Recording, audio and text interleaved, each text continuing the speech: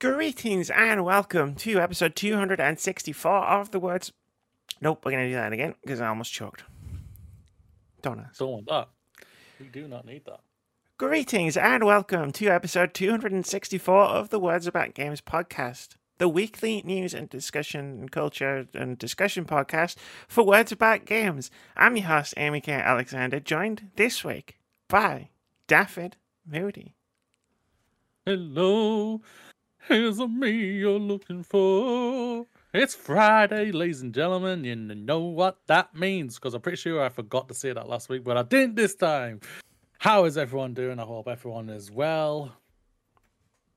You've been slacking. I know. That was probably your worst performance of that I've heard so far. Well, thank God I didn't give up my day job, mate. Got a good point. I've been all right. How about you? Not bad at all. Not bad at all. I'm also joined by Red Bearded Fox. Continue. You gotta let me intro both people before you start having a conversation. That's how this works. Sorry, I like throwing wrenches and things too much. Yes. We've got questions for you, Foxes. I remembered these from last night. Ooh. Yes, we have questions for you about American houses. Oh, no. Do you guys put your washing machine in your bathroom? No. Oh, okay. Apparently this game, what was it called? Flipper House? I was playing House Flipper. House Flipper last night, and everyone in that game was asking him to put a washing machine in a bathroom. And they were all American houses, so we literally just thought, is this an American thing?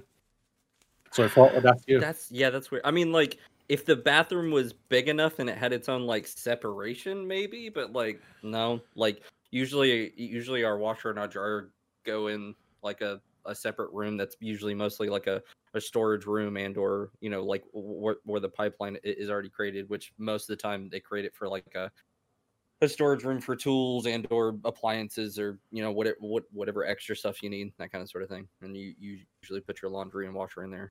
Like my mom's house, like we had it in it was part of the same room that had a pantry in it, but it was also a part of a separate like a sink. I don't know why I couldn't think of that. But no, I've never seen it. That's interesting. I've never seen it in a bathroom before. I wonder what that would be like. Oh, Amy, the question has been answered. It's just a game thing. Well, they were all like, I wouldn't think you would.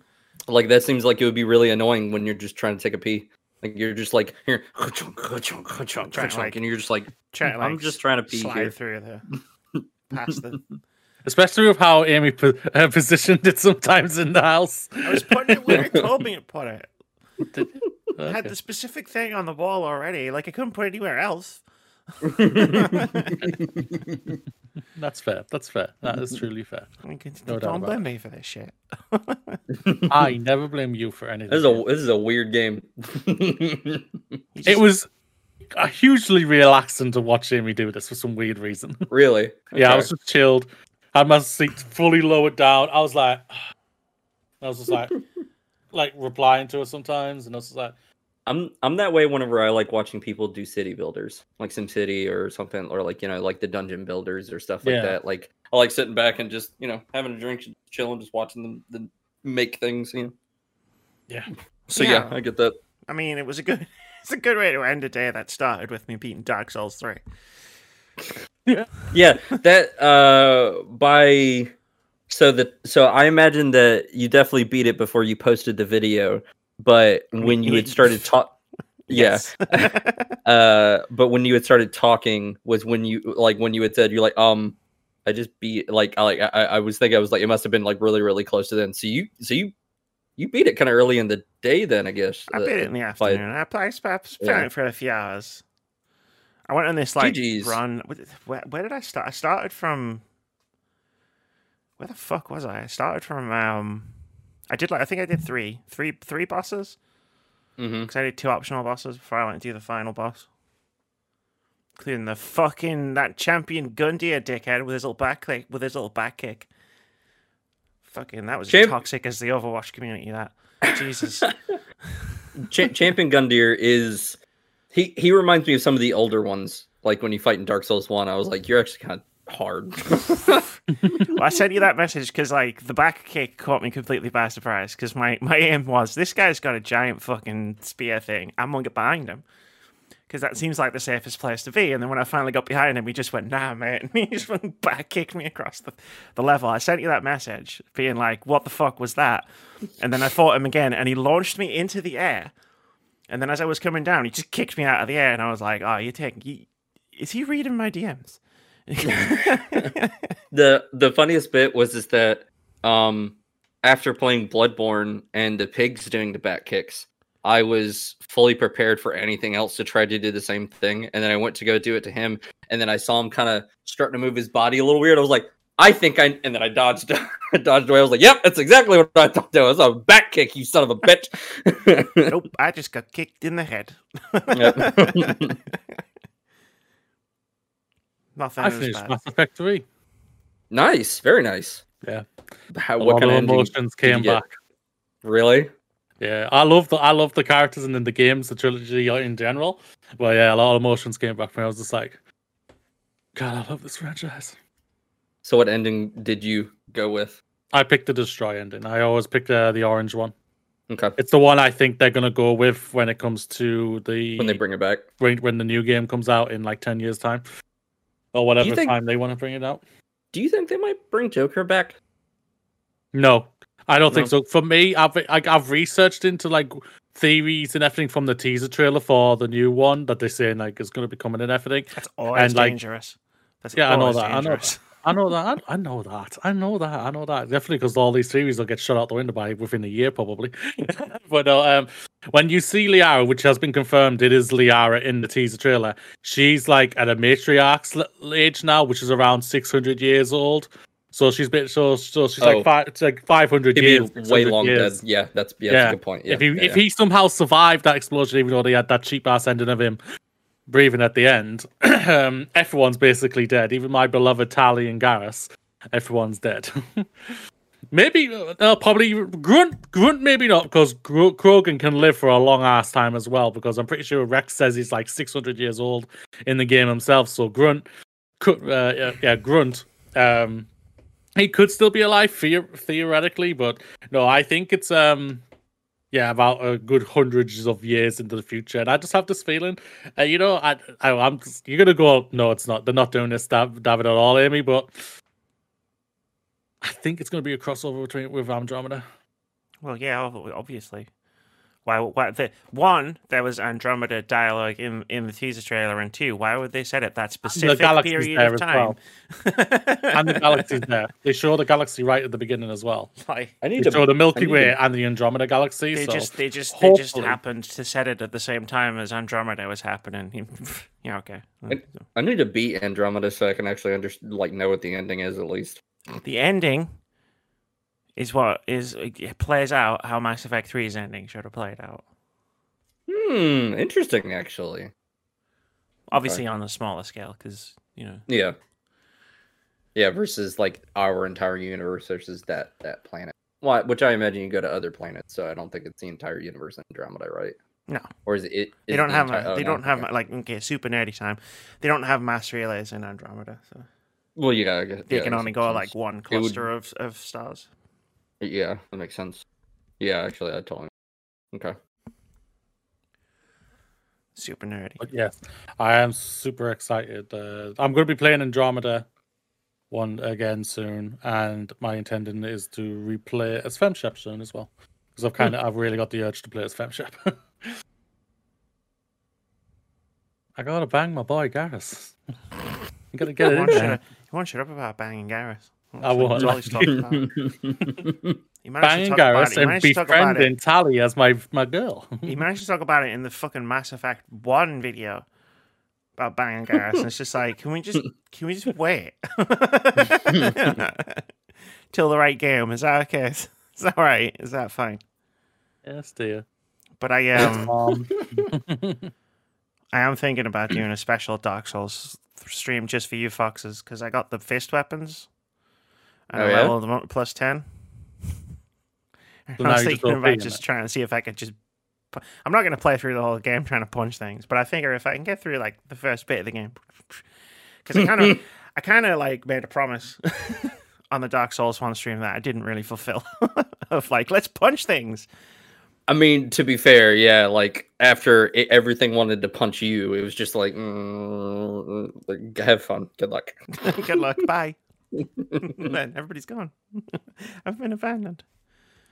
Yeah, my little to no experience with fist weapons, because when I basically come up with a gargoyle and I wanted to use them for the first time, I was like, this is gonna take too long.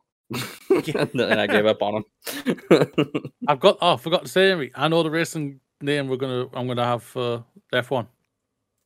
Words about racing. How'd you manage to come up with that? Someone said it on the stream today.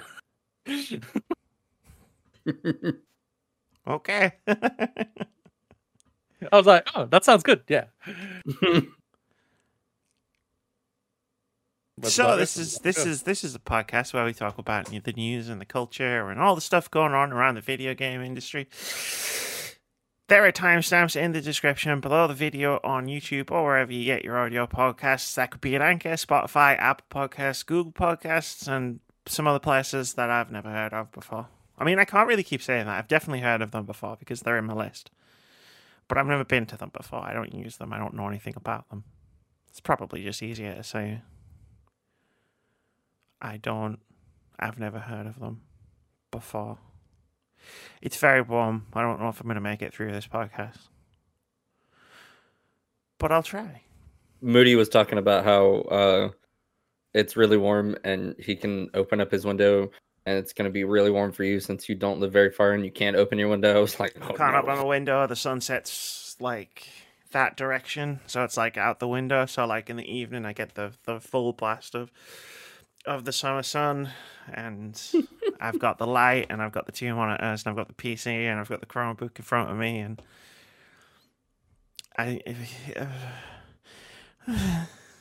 Let's get this as down to a 1 hour podcast. Let's go. Boom. No.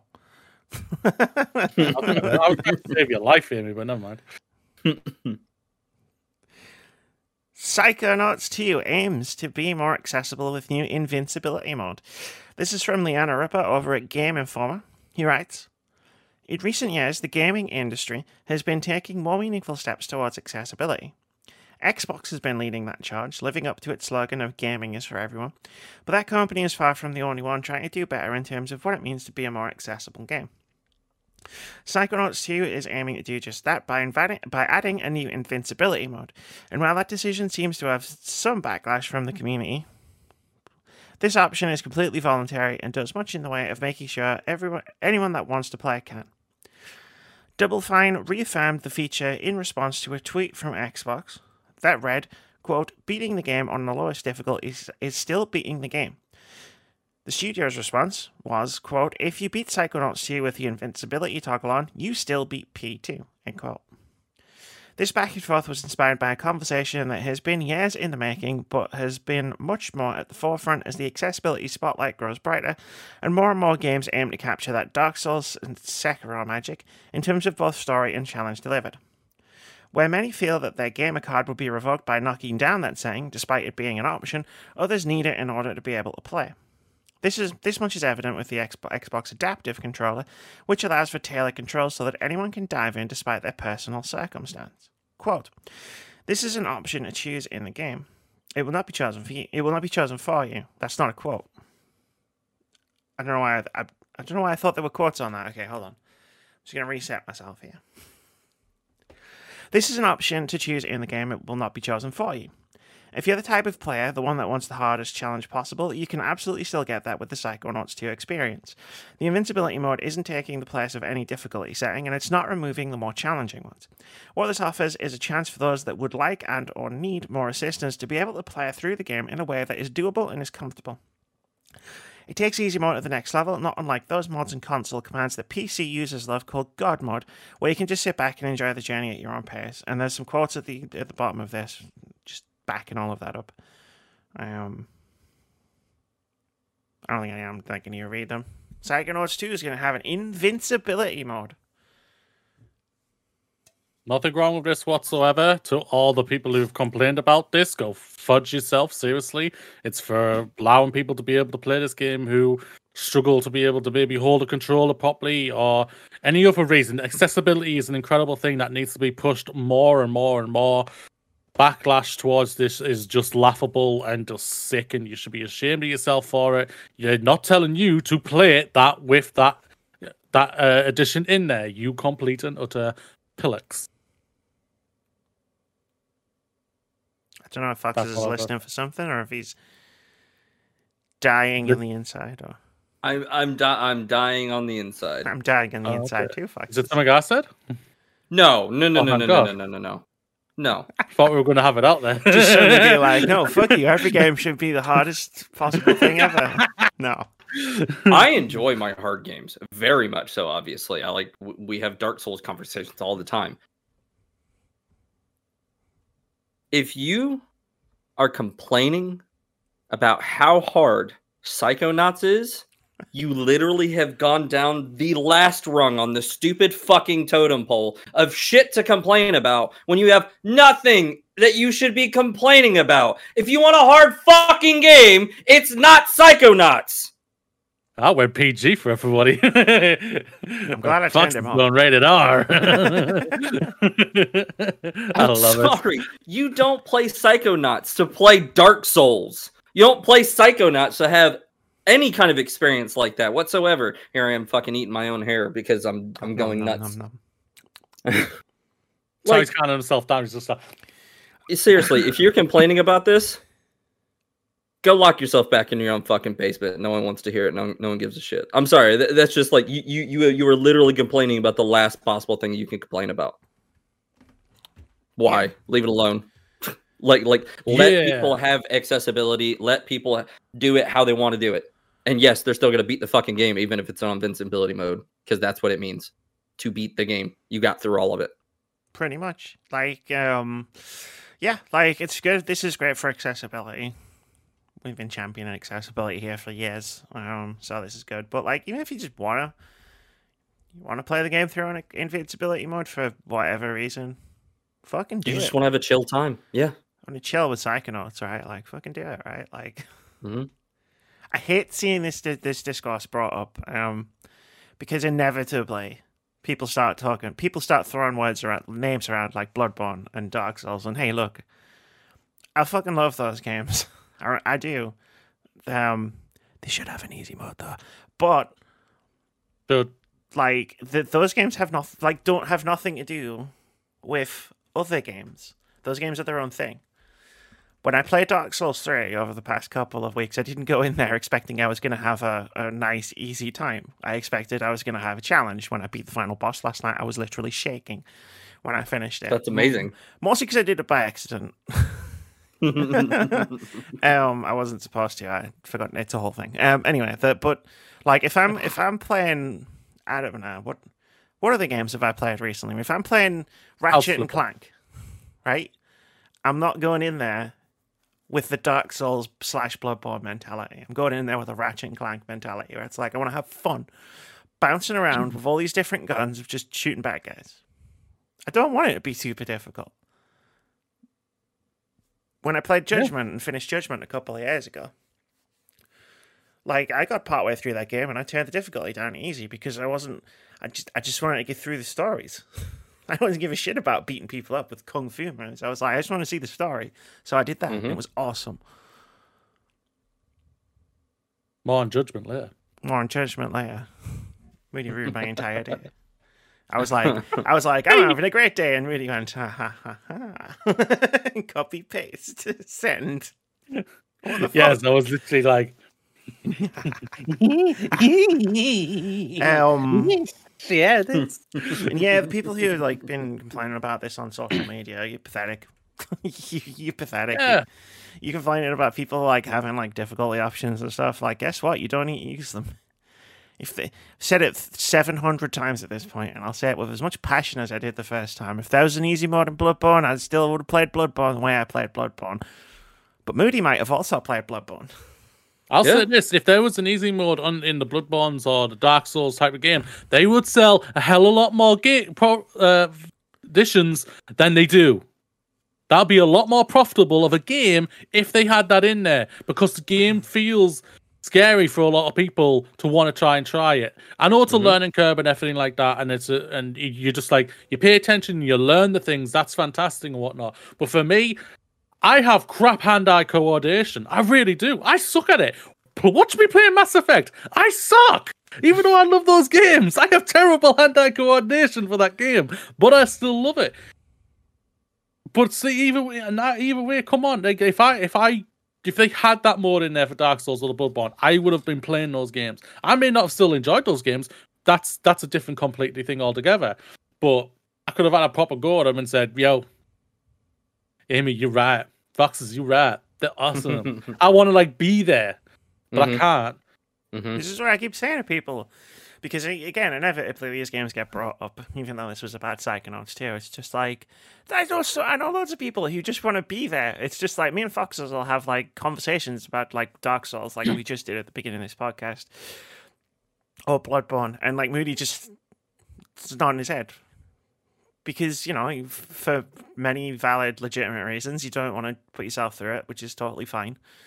And it would be nice if all three of us could have that conversation. But that's because then, like even whether you like them or whether you got through them or not, like you would have some basis of understanding and like how you could compare and contrast, or like what feels, you know, how it feels like to you versus, you know, like us. And there would be much more room of a conversation to between each other, you know, because, you know, you would have some input. Yeah. But I mean, there's the thing about, you were saying about hand-eye coordination as well. And it's like I always say, I said it in the Bloodborne video, and I'm gonna say it in the Dark Souls video, is that like challenge, we all experience challenge differently. Like if there was an easy mode in Bloodborne and I played it normally, and Moody played it on easy mode because of your hand-eye coordination not being great, we might end up actually experiencing the same level of challenge. And you might be like, yeah, this is fucking dope. But because that's how things work. Like that's how life works. While I will say one thing, like I don't necessarily feel bad. Like okay, let me make sure I word this correctly. I feel bad that there isn't accessibility, because it gates off, and it, like, you know, it definitely dissects some people from enjoying the game that they can't, because, you know, whether accessibility or just too hard, or, you know, just some things in and of the game, like in and of itself, that like actually just keeps you from enjoying it and or even playing it. And at the same time, it's like I don't want that to be the reason why people don't play it, you know, instead of it being like a reason where it's like, yeah, I tried it, and while I did enjoy some things, it's just like I couldn't get past this point because it's like it was either too hard, or it was, you know, you know, it's not my type of game. There's still a lot more room for convo there, but at the same time also being like having accessibility is never a bad thing, you know, basically, is trying to wrap it up too, you know. And so, to be honest with you, like, why they actually, like, don't get me wrong, I understand why they keep their games the way they do, but if they did ever really want to actually appeal to a lot more people who haven't got into it before, accessibility would be an easier thing. Or because I've never made a game, so I don't know if it would be easier, but it seems like it would be an easier gateway for people to get into. Yeah. The thing I've hated about the discourse around the word accessibility is that they make it out, when you say accessibility, when it comes to the hardcore gamers, it's all like to say, oh, you're just making it easy, an easy mode or anything like that. I'll say this right now to you idiots. Accessibility is in every single fucking game in the world. Look it up. Just having volume bars in there is an accessible option, you bellends. Mm-hmm. Got me to swearing, guys. Parents a bad influence. After what was it? It was like what the early 2000s or something like that. It was actually an option and feature in most games for accessibility, whether it be colorblind accessibility, whether it be hearing impaired accessibility, whatever it may be. It's been in so many games as it is. And to be honest with you, the more games that I go down to the options and I see accessibility, like there's even options for me that I prefer, like whether it's like limiting my HUD. That's something that I just kind of like because I like the look of it, but it's an accessibility to me that I don't mind utilizing. And yeah, more games should feature it as much as possible. Yeah, like last night I was streaming House Flipper, and I always go into the menus before I start streaming games. Just to look through all the options to make sure everything's like subtitles are on and stuff like that. And I found an option to turn the cockroaches into broken glass, so you don't have to deal with cockroaches. Oh, that's amazing! And I was like, that was great, and I used it because I hate stuff like that. Yeah. So I just like turning it into broken glass was just like, all right, that's cool. Like, and I'm glad that's in there. So actually, one last thing, just so like we can move on, because that reminded me, cockroaches. Grounded. Yeah. When you could actually turn the spiders into like blobs. Now, don't get me wrong. I keep them still looking like spiders because sometimes I like being scared a little bit, and so sometimes it still freaks me out even when I see a giant spider running at me. But the fact that it's in there for someone to be like, no, I don't want to see them at all. I just want to see a blob. And that's still enough scares someone because it's still the thought of like, it could be a spider. But the fact that, you could turn it into broken glass, that's awesome. Yeah. I want Creative Assembly to do an update for Alien Isolation just so we can turn the alien into a blob. I think that would help. It would be scary on that game. Yeah, it'd still be scary. I don't think that would help. No. I don't think you can turn it into anything, and I don't think it would help. That's true. Like, just seen a giant blob chase up here. Giant blob, Krusty the Clown. It wouldn't matter. Oh no! Barney the dinosaur. I love you, as he's just like running down the hall. Oh God, I played a horror game on Dreams once where someone used Barney the dinosaur as one of the things that chases you, and it was very bad. Like it was pretty scary. But yeah, I want to wrap this up by just saying as well, like there's a prominent YouTuber out there who's like sending harassment to a bunch of people because he managed to simultaneously send harassment towards a video game journalist who disagreed with him, and also managed to, in his backpedal, I won't call it an apology because it was a sorry you're offended post. In his backpedal, managed to insinuate that disabled people aren't part of the core gaming experience.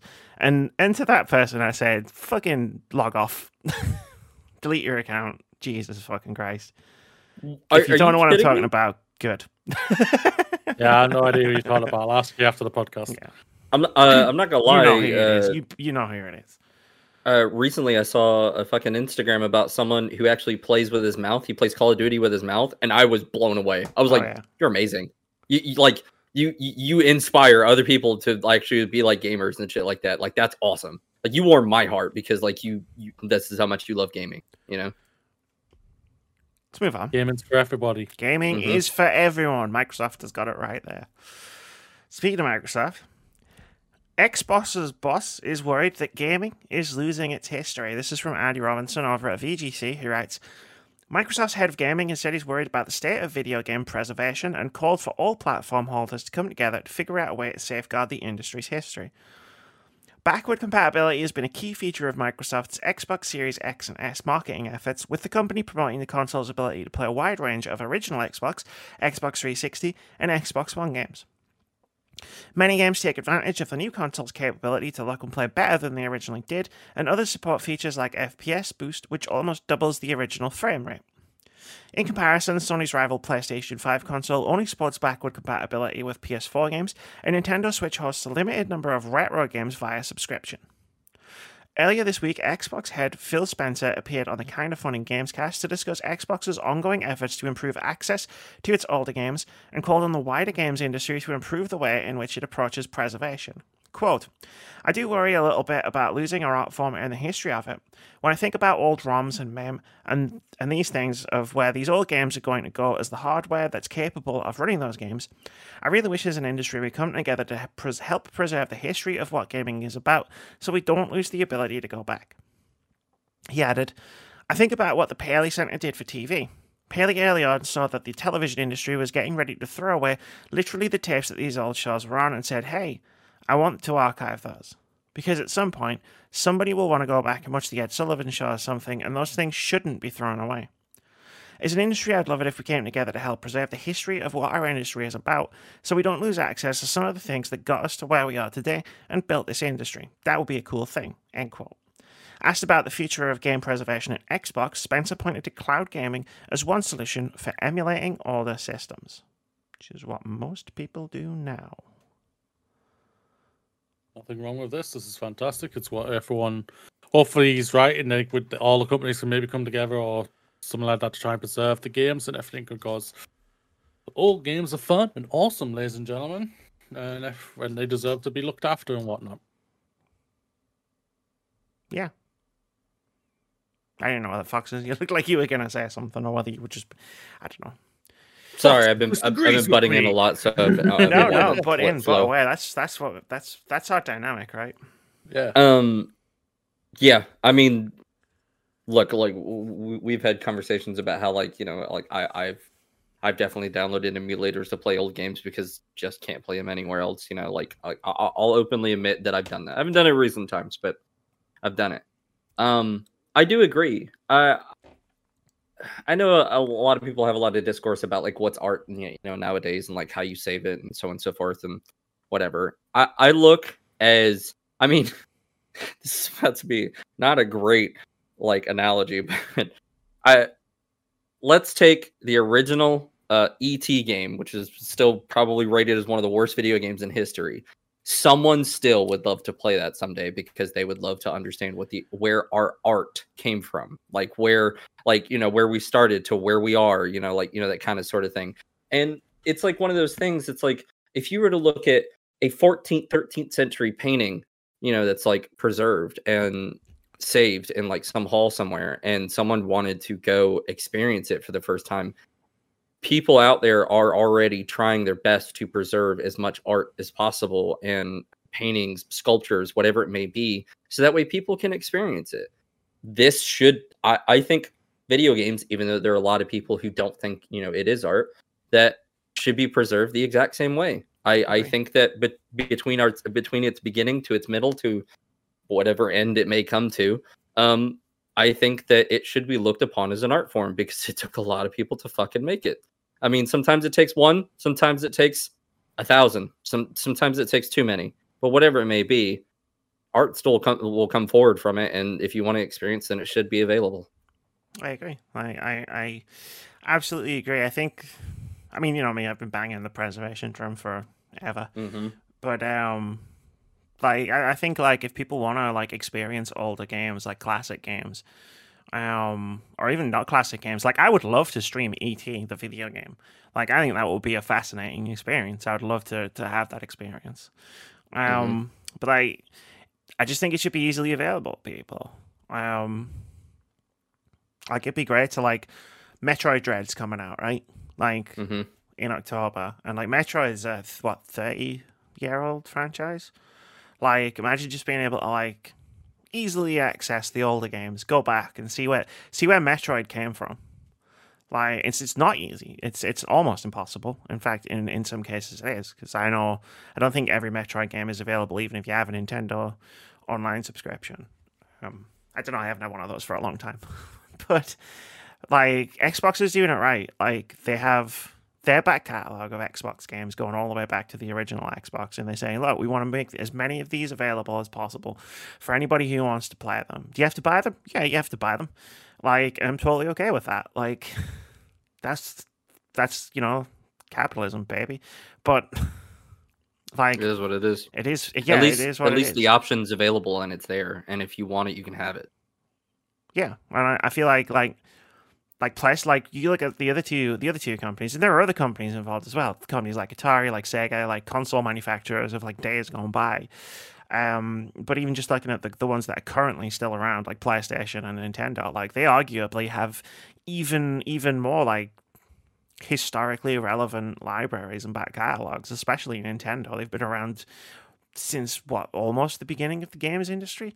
And like preserving those games should be really important. Like, it's not going to make these companies shitloads of money, but I think it's important because this is an art form. And like to use your analogy of painting, it would be like if we lost like classic games, like if we lost like it's like painting over the old painting with a new painting because the new painting is new, you know, like. Mhm. I don't know. I think we should just be bringing it forward. It's like, yeah, you can buy an original PlayStation and an old TV and source like the old games on the discs and whatnot. But what if it was just as simple as me turning my PS5 on and deciding, you know what? I really fancy revisiting Silent Hill. And I just go, okay, I'll go to the PlayStation Store, I buy it, I download it. Like, my PS5 does whatever it does. It emulates it, whatever. Like... And I can play a Silent Hill, and it works. And I can enjoy a game that I enjoyed 20 years ago. I know the old argument comes up about like, well, you know, we have to develop the hardware and the program to actually be able to bring it, you know, up to spec, so to speak, or like, you know, whatever it may be. I almost kind of have the feeling that the way that technology is nowadays, it's almost would be what, like a few bucks out of your pocket, like literally a few, for you to develop something like this, whereas you would see a lot more bucks come into your pocket just because, you know, you would be the only source to be able to bring it, you know, whether it be Nintendo, whether it be Sony, whether it be Microsoft. Like, sure, you're not going to see world record numbers for bringing an old Silent Hill back. You might see a few thousand. You might see people who be like, fuck yeah, I'm going to go play Silent Hill right now, tonight, because, like, it's back. Like, why not? You know, I want to have some nostalgia. Like, I'm sure there's quite a few people who would definitely easily do that. And it would be, let's not forget about, like, speedrunners have become an even more relevant thing, that it would be so easy for them to just be like, I don't have to go through all these hoops and bounds just to play a game that I've been speedrunning for fucking years. I could just go play it as is, the way it was, through how I'd want to already can, through something I already own. Yes, easy, quality of life. But they're not going to take the time of the day because they don't want to spare some dimes out of their pocket. I mean, Phil makes an excellent point in what he's saying at the very end of it, and what's written at the very end of this article, where it's just like, the cloud can do this. And as far as like the work that could go into it, it's like the work's been done. Emulators are a thing. Like, you can get an emulator for most consoles these days. You could work with people who created those emulators to bring those emulators to your platform in some way. PlayStation already have an emulator. It's called PlayStation Now. They have over 800 games on it right now. You know what? Yeah. You got a good point. They have 300 of them are available to download, but they're basically like PlayStation 4 games and PlayStation 5 games, I think. But, yeah, it's because of the way PS3 was designed with the cell architecture. Yeah. When you downloaded a PS3 game on your PS5, it wouldn't work. Yeah, but no, yeah, like...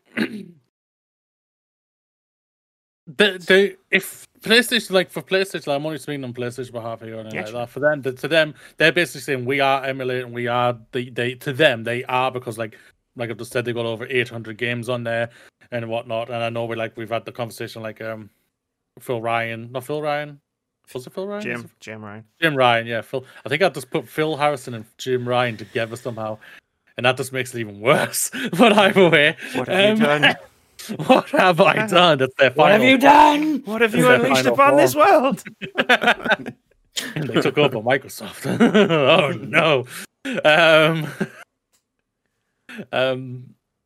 Yeah, he said like, what was it? Something stupid about people don't want to play. Why would he was looking at he was looking at Gran Turismo one next to Gran Turismo Sport, and he was like, why would anyone want to play this one? Yeah, and everything like that. Like, because it's a fucking good game, Jim. Even I played it. So, like, to them, they are doing it. It's just like PlayStation. I'm just gonna say, never fucking market PlayStation Now. You have all of these games on here, but you don't see anything. When it comes to Xbox, they're like Game Pass, Game Pass, Game Pass, Game Pass, Game Pass, and everything like that. You could literally have your cake and completely fucking devour it if you push this as well. PlayStation. This is the thing about it. You may be the console market leader and everything like that, but you could literally totally dominate more miles ahead than you already are if you push this and actually properly did things properly with it. Yeah, like this would be cool. This would be a cool thing to do. Like Fox says, it's not going to make the big bucks, but like It's still gonna make some people happy. It's gonna be a make little me bit happy. of change in your pocket. Yeah. fuck me, if I could get access to the PS1 and PS2 game libraries, I would subscribe to PlayStation now. Yeah. Like, I just would. This is how crazy it is. Like Game Pass is like that only has just over 100, give or take 200 games on it compared to the PlayStation's one. And Game Pass is the more preferable. It's the more attainable. It's the more accessible. It's the more easier to want to be able to get in everything because obviously you can do it on PC or on the Xbox consoles. And PlayStation just like, yeah. You We'll think about it. You bought Gaikai for billions of dollars and you've barely done all of And it. Guys. PlayStation just comes out and goes, we're going to raise the price of AAA games.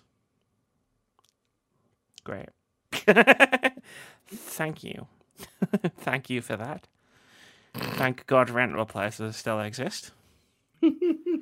Otherwise, this would be an indie games channel. I think there's still a chance that might happen one day, ladies and gentlemen. I mean, it's Amy loves indie games. it's getting there. It's the AAA process and companies. It's getting there just from fucking, just like, I'm trying to think of the way to describe it. It's getting there just by default. Like, I'm playing more indie games and less AAA games. Like, that's just what's happening right now. Even though we talked about AAA games at the beginning. We did. We always do. I was gonna do a thing. Do a thing, Amy. Do a thing. It's gonna take me a minute. It was kind of like hey, I'm just gonna prove this point. What do you think of my Sarah Ryder? I think it's cool. It looks good. Does While Amy proves your point, may I go use the restroom real quick? No. Yeah, we'll put an edit point in here. So bear with me because the internet signal in this corner was a bit of a dead zone. But like just on Moody's point about PlayStation Now and Xbox and stuff, here I am playing Yakuza 7. Nice. Was that easy? So maybe PlayStation Now do need to step it up a little bit. They do, I think they are, but it's like the babiest of all baby steps because like they've just obviously bought that PC company to do PC ports. So I think they're eventually going to be transferring obviously their exclusives more over to the PC area as well for everyone, at least on the PC area to start. So they're like 10 years behind Xbox. Wild, especially considering we're talking about backwards compatibility. Yeah. Game preservation. You think they'd be really good at it being so far behind? Oh man, I'm just thinking about the fans, which I know that there are probably 0 to 100 of them maybe actually left, but Medieval fans could actually look forward to something again. I'm not trying to pick on Medieval fans. I just like, for a series that has been dead for so long and for a character they bring back so rarely, it's just like... Brought him back. They brought him back. And no one spoke of it since. They released the game of it. They did. They released a remaster of Medieval. Remaster of it. And then really? They never marketed it. They never talked about it. It came out. No one ever talked about it. As Jim Ryan probably said when he hit the release button, because he personally hits the release button on all the PlayStation games, I'm sure. He was like, "Why would anyone want to play this? It's an old game." Then why did you put money into remaster it? Why don't you just let me play old games, PlayStation? You've got a killer back catalog, and I would give you money. I would give you a lot of money because I would buy a lot of games. She would. We have to spend more money on single projects and single. We've got to spend more money games. making half our studios make Last of Us. remastered. Nothing wrong with The Last of Us. Let's remaster The Last of Us instead. I'm okay with that. I can play that. I can literally play that. I can play that right now. Give me like 2 seconds to turn my PS5 on and start downloading it. Like, come on. Could you maybe like remaster games I can't play? Like, that'd be great. That'd be fantastic. Anyway, speaking of games people can't play, work on Apex Legends cross-progression slowed by recent hacking problems. This is from Emma Kent over at Eurogamer. He writes, Respawn has been battling hackers in its online games for some time, but the situation escalated recently when hackers blocked players from accessing Apex Legends in order to complain about hacking in Titanfall. And unfortunately, it seems the saga is having an impact on Respawn's development plans, with work on at least one highly anticipated feature for Apex Legends, cross-progression, slowed by the recent spate of attacks. Earlier this week, Apex Legends game director Chad Grenier responded to a question about cross-progression on Twitter, explaining that, quote, recent hacks on Apex and Titanfall have slowed down the progress of it. He added that the studio needed to context switch to solving live game issues, end quote. Although cross-platform play was implemented in Apex Legends last year, players have so far been unable to transfer progress between accounts on different platforms, aside from moving between Steam and Origin. It's a feature the team seem eager to introduce, with Grenier explaining via Reddit that implementing it will be, quote, much harder post-launch since users may have multiple accounts to merge or use, end quote. Given the ongoing problems with hacking in Apex Legends and the Titanfall games, it sounds like it could be a little while longer before we see this feature implemented. This isn't the first time Respawn has discussed the impact of DDoS attacks and hacks on its development plan. In response to one wave of DDoS attacks on the Titanfall games back in May, Director of Communications Ryan K. Rigney described the situation as frustrating, elaborating that it takes, quote, weeks of work to address each new stupid thing. Instead of delivering new value, building incredible things for players, we've got people tearing our hair out, digging into the newest exploit, the new type of attack, some fresh way to target streamers, or high-rank lobbies, or everyone. Weeks of work thrown away, end quote. What were we talking about last week, Mooney? Congratulations, you played yourselves. And here we are. Oh, but didn't the guys from Respawn were saying that it didn't do anything? It kind of did, obviously it's pushed things back, which is terrible, I think. No, they were saying they were saying the hack has accomplished nothing. Oh, okay. I just wanted to make sure I clarified that. Thank you very much for clarifying that for me.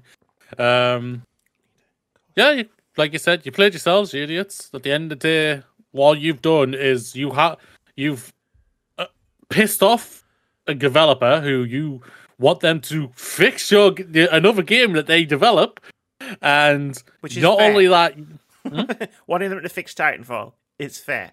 That's the only part of all of this that is fair enough, right? That is fair, yeah. But now you've pissed off the other gamers who want cross-progression on Apex. Like now me. You've just pissed us off. Yeah.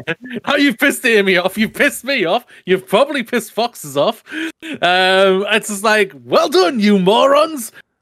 You've accomplished nothing except anger at you. Willy Wonka said it. You get nothing. Good day, sir. Good day. You don't solve a problem by creating a new problem, as is in making yourselves a new issue. Like, you don't say, hey, focus on our game, so we're gonna fuck up your current game that you're so focused on. It's like, it fucks you both over.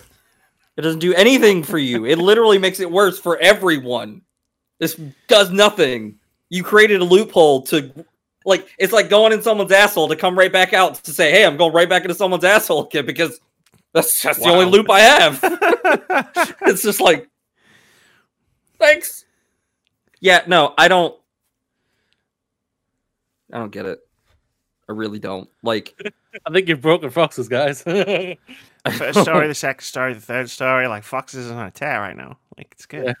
I do wish that there was so much less hacking in video games. I wish that we had such better anti-cheat and cybersecurity for this, so that way companies could actually take it for real. But it's also one of those things that, as much as I'm going to wish it, unless people take it seriously, it is what it is. But at the same time, creating problems for yourself is not how you're going to fix this solution. If anything, it makes you look like an even bigger asshole, which going right back into another asshole. So you're loop all over again. It's a very colourful metaphor. You're a snake eating your butt end. Yeah. Eating yourself. There you go. That's all There's a better one. You're a robber. If you know that reference from Red Dwarf, you're awesome. Should we talk about some handheld gaming? Why not? Handheld is cool. Handheld is cool. Valve's gaming handheld is called the Steam Deck, and it's shipping in December. This is from Jay Peters, James Gartenberg, Richard Lawler, and Sean Hollister, all from The Verge. Who right? Valve just announced the Steam Deck. It really did just announce it. Its long-rumored Switch-like handheld gaming device. It will begin shipping in December, and reservations open July 16th at 1 p.m. ET. It starts at $399, and you can buy it in $529 and $649 models as well. The device has an AMD APU containing a quad-core Zen 2 CPU with 8 threads and 8 compute units worth of AMD RDNA2 graphics, alongside 16GB of LPDDR5 RAM. I read all of that out loud, and all I could think was that one clip from that one show. I like your funny words, Magic Man. There are 3 different storage tiers: 64GB eMMC storage for $399, 256GB NVMe SSD storage for $529, and 512GB of high-speed NVMe SSD storage for $649, according to Valve. You can also expand this available storage using high-speed micro SD cards.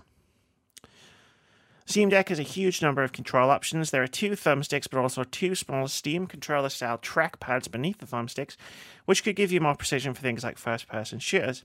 The front of the Steam Deck also has ABXY buttons, a D-pad, and a 7-inch 1280x800 touchscreen for 720p gameplay. The device also has a gyroscope for motion controls. Like the Switch, it has 2 shoulder triggers on each side, and there are 4 back buttons, 2 on each side, as well as built-in microphones.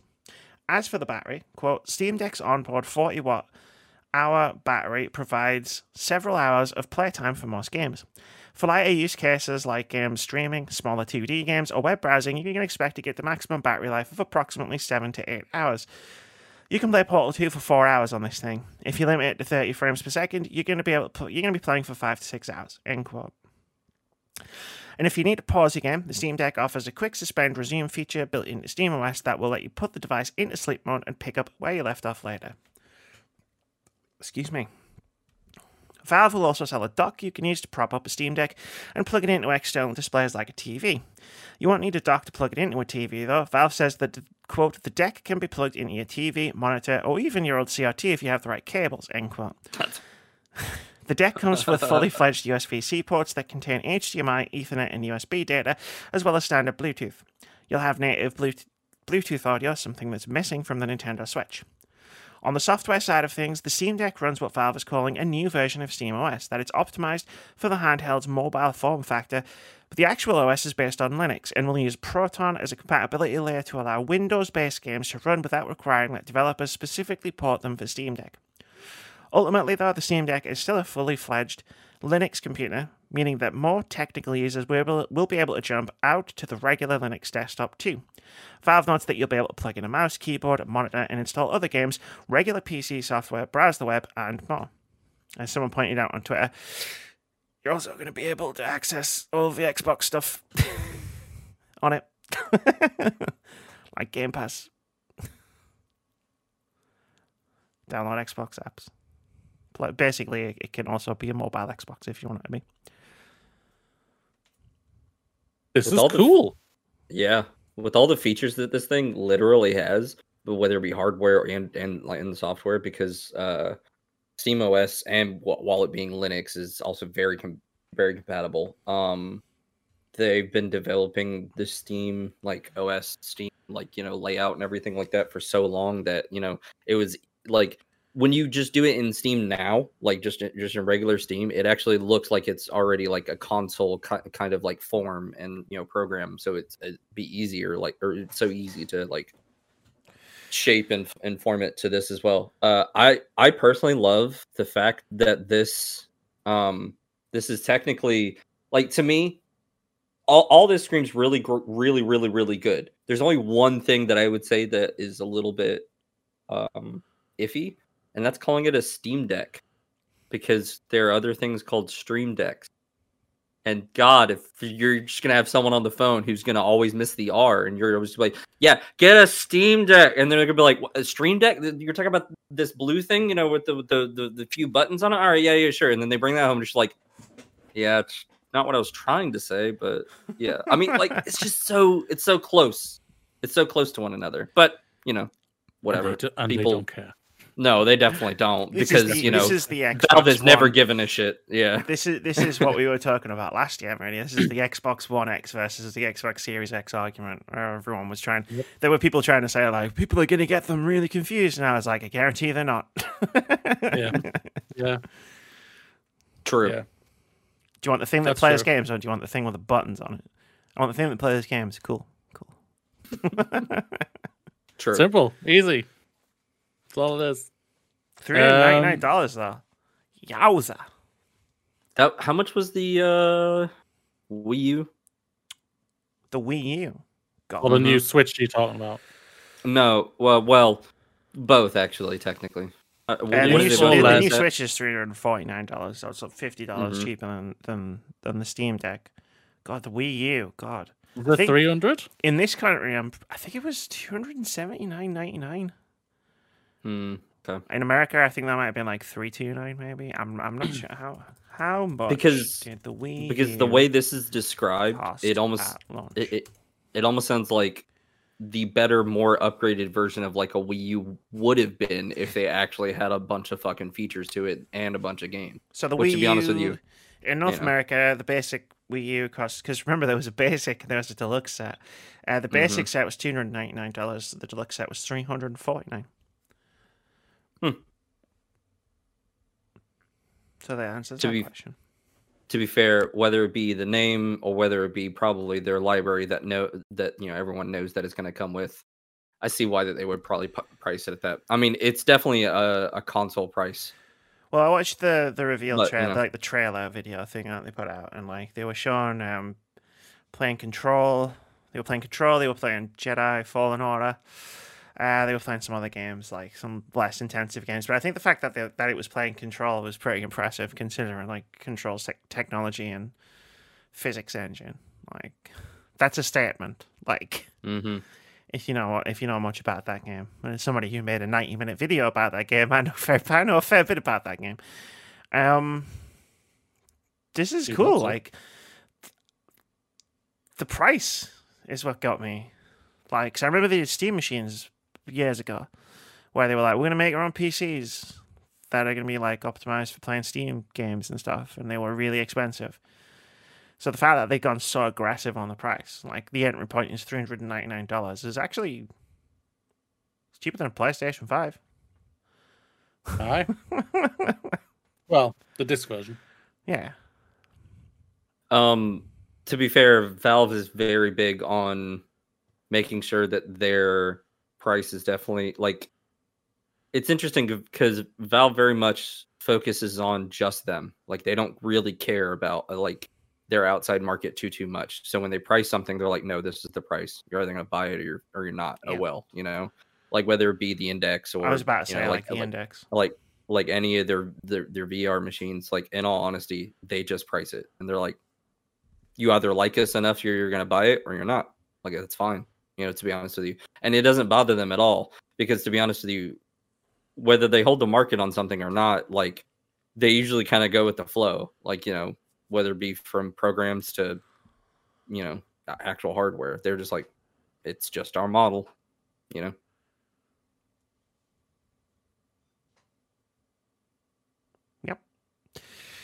Yep, indeed. I like it. I might buy one day. Be able to finally play PC games. High-end PC games. But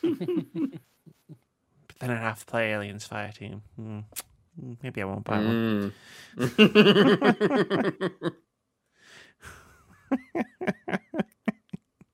Please let that game be good. I've got the Sorry. perfect excuse not to play it.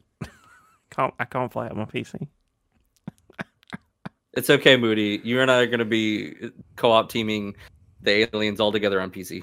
Cool. We're going to be best of friends again, Fox. Is fantastic. He says best of friends. I said again. The bestest of buds.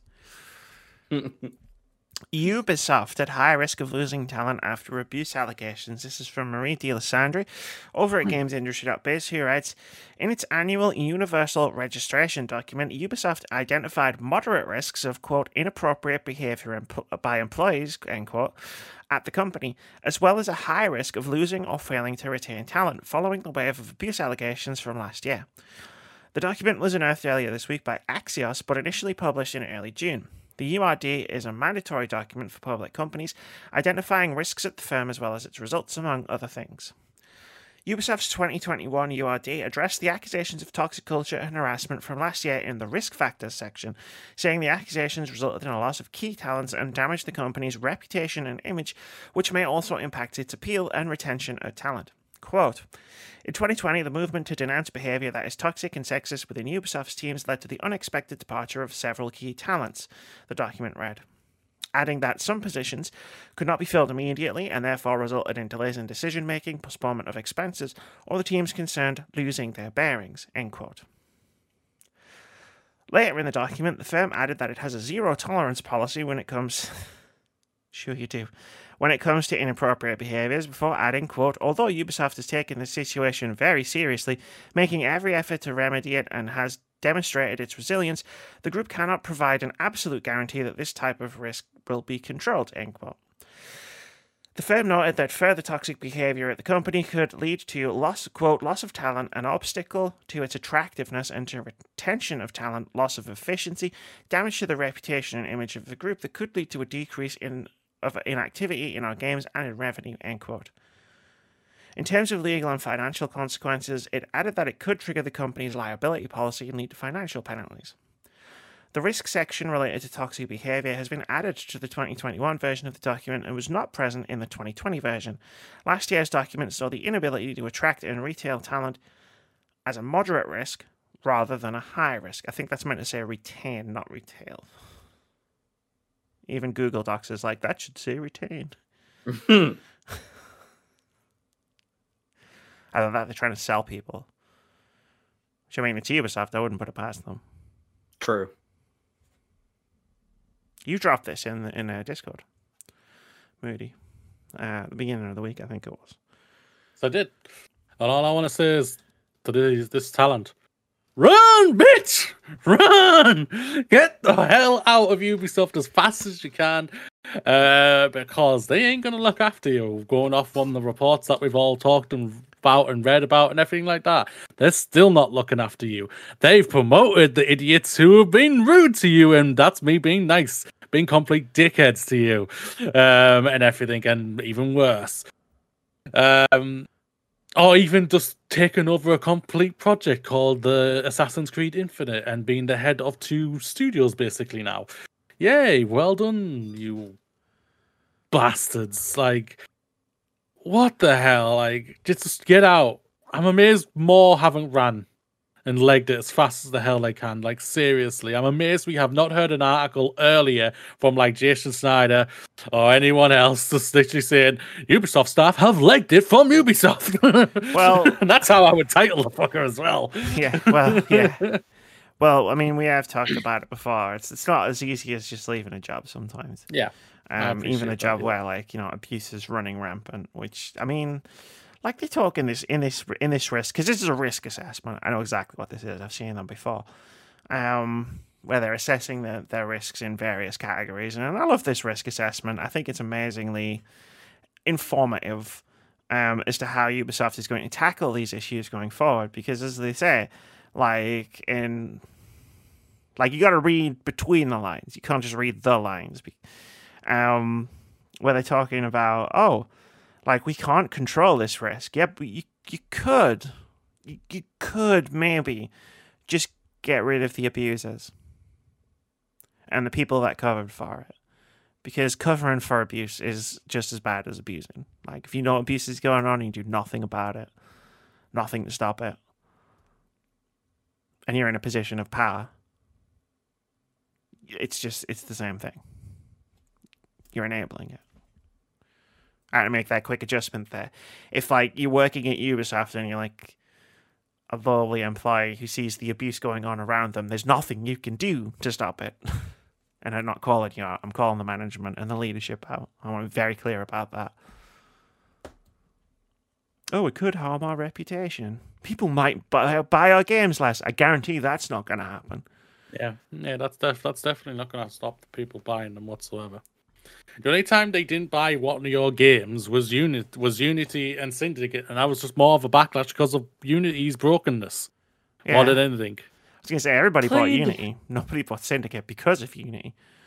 I didn't buy Syndicate, although I did play the first chapter because it was Syndicate's on... a good game. Syndicate I think it was on... I think I played it on Game Pass, actually, and the first chapter wasn't that bad. It was okay. Syndicate was good. I played Syndicate and Fallout 4 at the same time, and I preferred Syndicate. I don't blame you, actually. I think I did play around the same thing, and I was like, man, I'm really... People were chasing me. I'm gonna go stab somebody in the back! People were chasing me through the streets for that opinion, let me tell you. But I think history has proven me right. Yeah, this is just more Ubisoft being Ubisoft and taking the path of most resistance. You know, like... You don't, I mean, they don't want to get better from this, because if they did, they would have done the things to make it so that their company would get better from this. And they've done some stuff. Like, they've let some people quit or resign rather than fire them so they can keep all of their stock options and still make shitloads of money off of the games that got released last year. The CEO still works there. And in the future, the CEO still works there. He definitely knew about this, or he's the worst CEO ever. Of all time. Yeah. And we already know a couple of already bad, terrible CEOs, so he would trump them somehow. How would that be possible?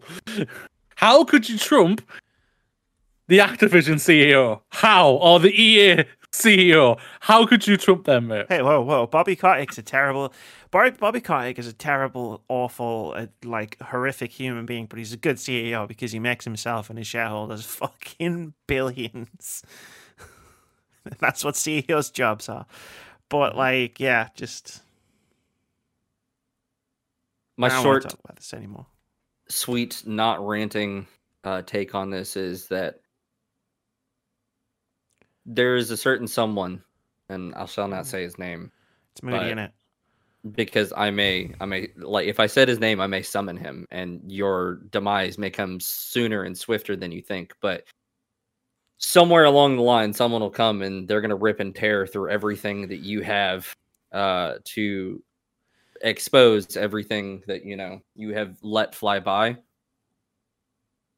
And then you're going to reap what you fucking sow because you didn't decide to take care of it.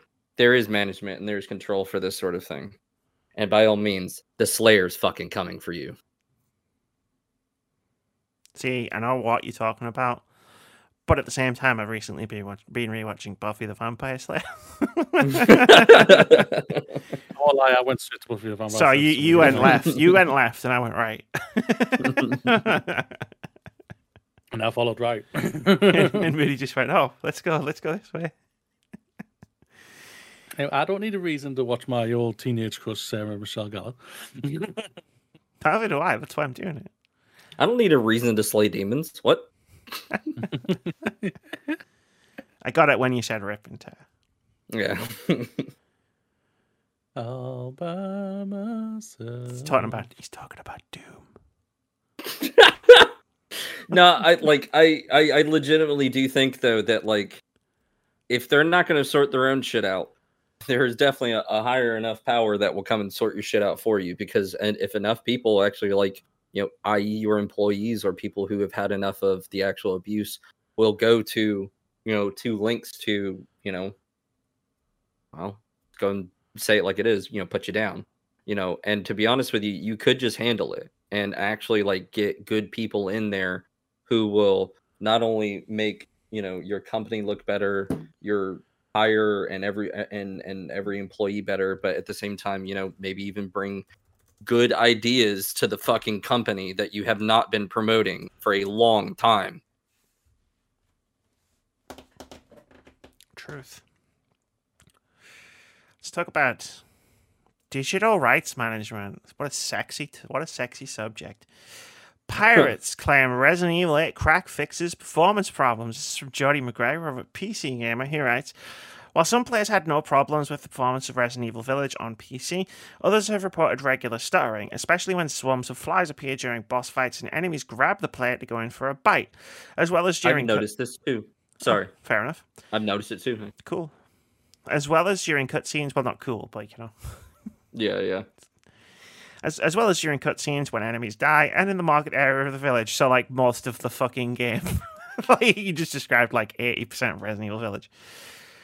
A pirated version of RE8 by Cracker Empress claims to have fixed these problems by bypassing the de novo DRM. Empress's notes in the crack say, quote, all in-game shutters? All in-game shutters... Stutters. What? All in-game stutters like the one from when you kill a zombie are fixed because Capcom's DRM NT points are patched out, so most of their functions are never executed anymore, and the worst is that their DRM was fully obfuscated in Denuvo's VM, making it run even slower, end quote. There's a video, if you got PCGamer.com, find this news story, you'll see the differences in a side-by-side comparison. However, it's worth noting a couple of things. First is that the two sources were captured with different versions of NVIDIA's GPU drivers installed. The retail version is being played with 466.63 and the cracked version is running on 471.11, which was released 19 days later. More significantly, the cracked version is completely missing the vampire's bite animations, and according to the YouTuber who captured the footage, other boss attacks are absent as well. This is not, like... This is almost not news at this point. That de novo DRM like harms the performance of games on PC, right? Like I feel like we have this discussion once a year. I'm really surprised that they even decided to even enable it, to be honest with you, because I've noticed this too. Now, it's interesting because like it's not all the time. Like for example, if the animation is played out and it stutters, usually if the animation plays out again, it's usually smooth. And it's like, the fuck? You know, it's always me raising my eyebrow, like what is, you know, like what is infringing on the animation from playing it smoothly, because it's obvious that it's a cutaway versus actually like something that's just happening to your character. You know, it's an actual like cutscene that's being forced versus actually like something just like Doom guy falling into lava or some shit like that. You know? Yeah. Okay. Yeah. Fair enough. But yeah, like I mean, I believe I've seen plenty of games. Just like it's not like the games are unplayable; they stutter a lot. Mm-hmm. Sonic Mania, that was another one. When it got released on PC, it had the de novo DRM on it, and it's Sonic. Like you really need that to be smooth. It's all about moving fast. And I remember that was stuttering. They had to patch the de novo out. Like there's been a few games where they've had to patch the de novo out to actually fix the performance problems of the games. To be fair, the last time that I played Village, I don't think I ran into it again. It was my first couple of times. It was actually like in the first week or two. So in all honesty, maybe it has been patched. It could be that it could have been patched. If it like this story's not exactly like today, it didn't happen today, so it's entirely possible that Capcom saw the press that was building about this, and then when shit did a patch and fixed it somehow. But like, it's interesting because I was wondering, because it changed all my options. It's actually that happens all too often whenever he comes patches. That like I was like, what if they had a big patch or something? But I never noticed it. Bet you was what it was. Yeah, that might be what it was. The issue is with like, especially with de novo, like the only people. So de novo, obviously, it's a DRM, digital rights management. Developers put it in their games on PC to make them impossible to crack, which means that they're impossible to pirate, download, and play without paying for them, which is fine. Yeah, do whatever you want. But the problem with de novo is it eventually will be cracked, so people who want to pirate the game will be able to pirate the game eventually, and the only people that are actually going to suffer are the people that pay for the game and to get it with de novo and suffer regular stuttering, as well as during cutscenes when enemies die, in the market area of the village, during boss fights when enemies grab players. Like, that's a lot of Resident Evil Village. I've played it all the way through. And it pisses me off, like, that people who pay for the game are the ones that end up suffering the most. Mm-hmm. It doesn't make a lot of sense for actually something to continue for it's like we're seeing more issues with this thing versus actually like a positive. I mean, don't get me wrong, like it's there for a good safeguard, but at the same time it's like you could fix it or come up with something different. Woulda, coulda, shoulda. Mm-hmm. That's basically what it is. Hopefully it gets fixed. That's all I It can will. really say on They'll it. turn it off. They always do. Like, Mhm. whenever a story like this comes out about in-game, it's happened like a dozen times in the history. Like, they'll just turn the de novo off, and that'll magically fix the problem. It happened with Sonic. Anyway, It's for Sorry. a game that's got to go fast and with all its Gotta go animations fast. about being Yeah, the fast. people- Like, And the I could just see if I can like Sonic person go, the fuck? What is this? No. it's like Sonic's a great the great example of why this is why like de novo can be fucking bullshit, right? Because Mhm. once de novo gets cracked, the only people who are having a good time with Sonic are the people who bloody pirated it, because that game runs properly. Anyway.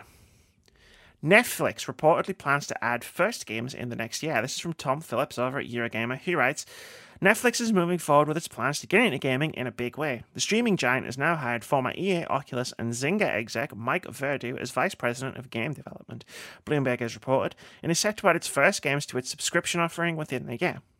There's no detail yet on what the mix of games will look like, to what extent Netflix will make its own original games, or whether any big franchises you've already heard of will be part of the plans. Reportedly, Netflix's current plan is to offer games as part of its existing subscription offering rather than as a separate package or additional price tier.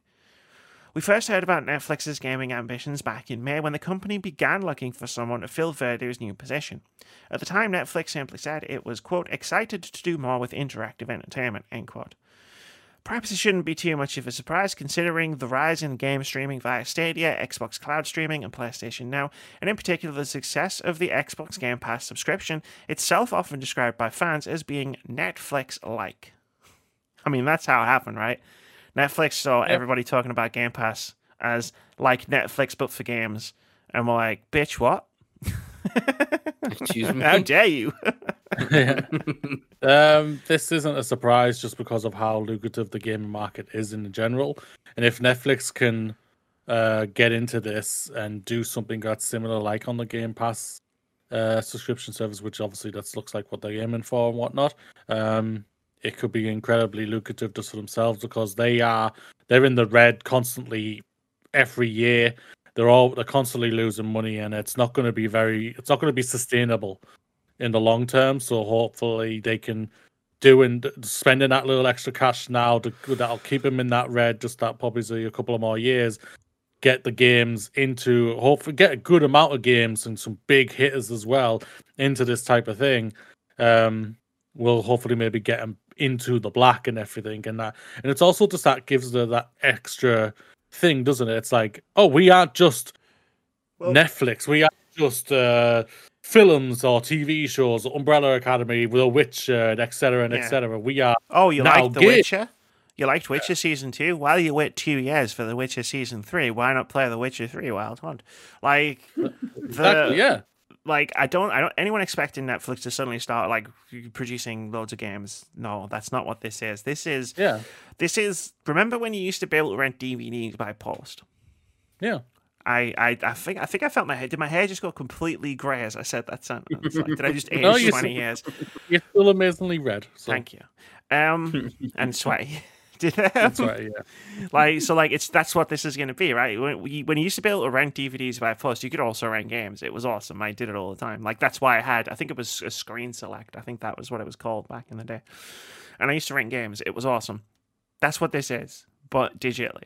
So, like, they're already doing better than Stadia because you're not going to have to buy the fucking game separately. You just, if you've got a Netflix subscription or if you get a Netflix subscription, you're going to be able to stream some games. Which games? It's fucking Netflix. Like, so basically any publisher who doesn't already have their own streaming service or like deals with their streaming service are going to put their games on fucking Netflix because they're going to get the games in front of millions of people without even trying. Do you think they dabble in the indie department? I think Or they do you will. think they mostly? Yeah. Yeah. I think they like I hope so. Netflix is, because obviously Netflix has commissioned a couple of games. Like there was the Stranger Things game, there was the Dark Crystal game, like from smaller True. developers. So I think indie games all get in there as well. Maybe it's not like obscure indie games, like the sort of stuff you generally find on Game Pass, coming to Game Pass, but like the bigger indie games, I think would interest Netflix. This is how big it could be for games like the small games, the indie games, or the big indie games, etc. Netflix has over 200 million subscribers, ladies and gentlemen. That's Game Pass is nowhere. Yeah, Game Pass is nowhere near that. Yeah, that's the thing about it. Game Pass is what, 20 million, isn't it? Something like that. I don't know. We haven't heard any numbers for a while. Xbox Game Pass. I heard it was like 25 or something. Subscribers, it took off during the pandemic last. Yeah, I think the last time we heard about it was April. It was 23 million. Yeah, so in April. You take 23 million, 200 million on Netflix. Netflix just got start throwing in a games category there. That's 200, potentially 200 million extra people looking at your game. Potentially, obviously, it won't be probably because obviously not all of them will be gamers and everything. But a huge percentage, I wouldn't be surprised, the gamers from who have a Netflix account. And so I'm a gamer and I own a Netflix account. Yeah, so like this is like for the gaming industry alone, this could be incredibly lucrative. Oh yeah, big stuff. They'll have publishers again, who aren't already tied to Xbox Game Pass, let's say. I'd be surprised if they didn't have them lining up saying, "Yeah, we want to get our fucking games in front of 200 million people." Are you fucking kidding me? Jesus. Yeah. Okay. The only downside right now. Sorry, Foxes. Go on. No, you're good. I was going to pose the question: do you think it's one of those things that they'll probably have to fork out too much money to actually get games, companies put their games on their platform, so it won't get them in the red because they're already in the red? You think it could get worse though? Yeah, they're already in the red anyway, so it's like they're trying to reduce that, but also trying to throw out with new content and everything. Because obviously they've lost. You've got they've just signed a combination deal or an exclusive deal with Sony. Sony's films are all going to be exclusively on Netflix, depending the region and everything like that. Because Sony, I don't have a subscription service, so they've obviously agreed to do with a Netflix one, so both of them get millions and millions and millions. Beside what happens. I think in the short term, yes, they are going to spend more money. Yeah, because they're going to need to. They need to set the set. You can't just do a Google Stadia and set the service up with 7 games. That won't work. But in the long term, hopefully with enough renters. But I think what'll happen is I think they'll be able to convince a lot of people based on the fact that they have 200 million subscribers that they might not have to pay as much for the games. Do you think there'd be a rent to buy, or it's only a rent feature? No, Netflix. I don't think Netflix has ever done any kind of rent to buy on its streaming service. I don't think they've ever done that. Disney Plus has Disney, whatever premium access. Premium access, and that's only on Gate films that are like Black Widow, Raya. Mulan. New films. I don't think Netflix would do that for. They've never done it for any of their content. So I wouldn't be surprised if Netflix decided to take the model of maybe we can throw some games into a vault and say, hey, if you buy Netflix Premium or whatever it may be, you can play these games. And it look like their version of a rent, but you get to play them at any point in time. There's tons of directions Netflix could take this. They could for video games, they could adopt a Disney, whatever Mooney just said, option of a brand new game is coming out. Pay X amount and rent it, and you can play it for X amount of days on Netflix, stuff like that. There's directions they could take, but historically Netflix has never done that. They just raise the subscription price every now and again. True. Yeah. Which would, if this obviously blew up and everything like that, that price would go up, ladies and gentlemen. It would. What is it? It's I think it's £15 over here in the UK there would now. be. I don't know. It depends which tier you're on. Yeah, it is. And I think mine's 10. but I'm Yeah, not on the so- top tier. I think mine. Don't be surprised if it would be up to 20 by It'll by either go up, they'll either jack the price up, or they'll add a Netflix Select Plus or whatever, which is like Netflix streaming plus game streaming. Yeah, probably, yeah. Because it would it'd be unfair to alienate the people who just use it for TV and films. But then on the Say, flip, why- yeah, but then on the flip side of that, they could also just make a pure Netflix gaming subscription. Yeah. That too. I think we'll see what happens and everything. So They'll probably test the waters with it a lot before they actually decide on any hardcore decisions. Although they probably have some decisions, some kind of pipeline. But yeah. Yeah, I've pruned a couple of news stories. I might have to prune a couple more, but anyway. Dispute over a PC version of Lost Judgment may see the series come to an abrupt end. This is from Natalie Clayton over at PC Gamer, who writes, a dispute between a publisher and talent agency over a Japanese celebrity's role in Yakuza spin-off Judgment may bring the series to a sudden close. On its reveal earlier this year, Sega hinted that this year's sequel, Lost Judgment, will be coming to Steam. I noticed Mooney's left. Because it was his fault. I'm blaming him for this. Oh, he's back. Better keep reading the news story now. Before turning around and say it had no plans for a PC release, that miscommunication seems to stem from Johnny's, the talent agency behind Takuya Kimura, who plays the role of series protagonist Takoyaki Yagami. Johnny's reportedly has strict policies regarding how images of its talent are distributed, which apparently extended to showing Kimura's likeness on PC. Sega, meanwhile, has been on a big PC push for some time, with the entire mainline Yakuza series, developed by Judgment developer Ryu Gakutoku Studio, now available on Steam. According to Japanese outlet Nikkei Taishu via Kotaku, the publisher and the talent agency have been able to come to an agreement. If they haven't been able to come to an agreement. If they can't come to one, it's not just hopes for Judgment on PC that die, it may mean an end to the series entirely. Quote, those on the side of the game developer and those on the side of Johnny's are said to have been unable to reach an agreement regarding the platforms to sell the game, reads the Nikkei Taishu report. One wrinkle in the story is that the first Judgment was available on PC via Google Stadia. But considering how reluctant Johnny's has been to adopt the internet, previously refusing to even publish press images of its talent online, it's possible the agency simply wasn't aware of how Stadia worked. I don't think Stadia is aware of how Stadia worked. Nikkei Taishu's source also notes that this comes as disappointing news to Kimura himself. Himself a fan of the games, he seemed to relish playing the role of Yagami and was shocked to hear that this may no longer be possible. And then the quote that just says the same thing as what I just said. Moody, I want you to know that GIF I sent in Discord when you were like, oh, here's a new story. That said, I can't remember what it said specifically, but basically you ruined my day. So that's what I want to say. Like, I did not do this to ruin your day, to upset you, to piss you off in any way. I won't lie. I just saw Lost Judgment and I thought, oh, a new story. Put it in the Discord. I never really properly looked at the article. My disappointment is immeasurable and my day was ruined. I am so sorry that that happened, Amy. I do apologize.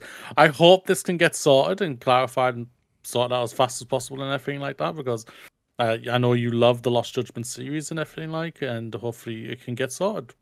Judgment's incredible. Like, holy crap! I'm genuinely surprised. Like this would actually would be a problem. To be honest with you, like it shouldn't be a problem, right? Like you think. Yeah, like this seems like for this to be stopping something in its tracks. It's just like, wait, why? Like, couldn't this just get sorted easily? I don't know. The talent agency doesn't want the thing to go out on the PCs. I don't know why. I don't know why. Because like it's going to make a shitload more money on PC. All the games, like all of the AAA publishers have been figuring this out very slowly over the last 5 years. All games that get ported from console to PC make a lot of money. It's weird, right? But like they've been learning this lesson one after the other instead of just all at once. Like everyone's doing PC gaming now. So this is why the series could end, because Sega doesn't want to keep Judgment just on consoles when there's a lot of money to be had putting the games on PC as well. And it fucking sucks that some fucking talent agency that doesn't understand how technology works can just tank an entire fucking series. I'm genuinely surprised that there isn't already some worded clause or whatever in some kind of contract through like, through companies and or like, the actors or the talent agency that just be like, yeah, you can't control this outcome because it's company decision versus actually like a talent agency and character decision. It's just like, wow, I'm surprised that isn't sorted. Yeah, like just genuinely. Fuck's sake. Well, in this case, I'm going to relish playing Lost Judgment later this year even more. Because it might be the last one. Like, and to be fair, that's where I was at with the first one. Because when I played the first one, it was that thing of like, I don't know if this is going to do well enough for a sequel, so I'm just going to enjoy playing this one, and I enjoyed it immensely. Has the best, like, it has one of the greatest end title sequences of all time. It's amazing. It's a great game. It's very underrated. Do you actually get to be a detective in the game? Yep. That's awesome, actually. Yeah. It's so like with Yakuza, obviously it's about Yakuza, and there's a lot of Yakuza like characters in this, in Judgment, but like you the main character is Yagami, who is is a private detective. He used to be a lawyer, and like he used to be a lawyer. He's not a lawyer anymore. That's all part of the backstory. It's fucking great. It's so good. Like I loved it. And I'm gonna love this one. Like when the trailer for this dropped, was it at E3 where the trailer dropped for Lost Judgment? Was it just before? No, I don't remember. Well, either way, when the trailer for this came out and the story trailer, it looked so good. To quote another GIF, it was like, "Stop! I can only get so erect." So fucking good. I love it.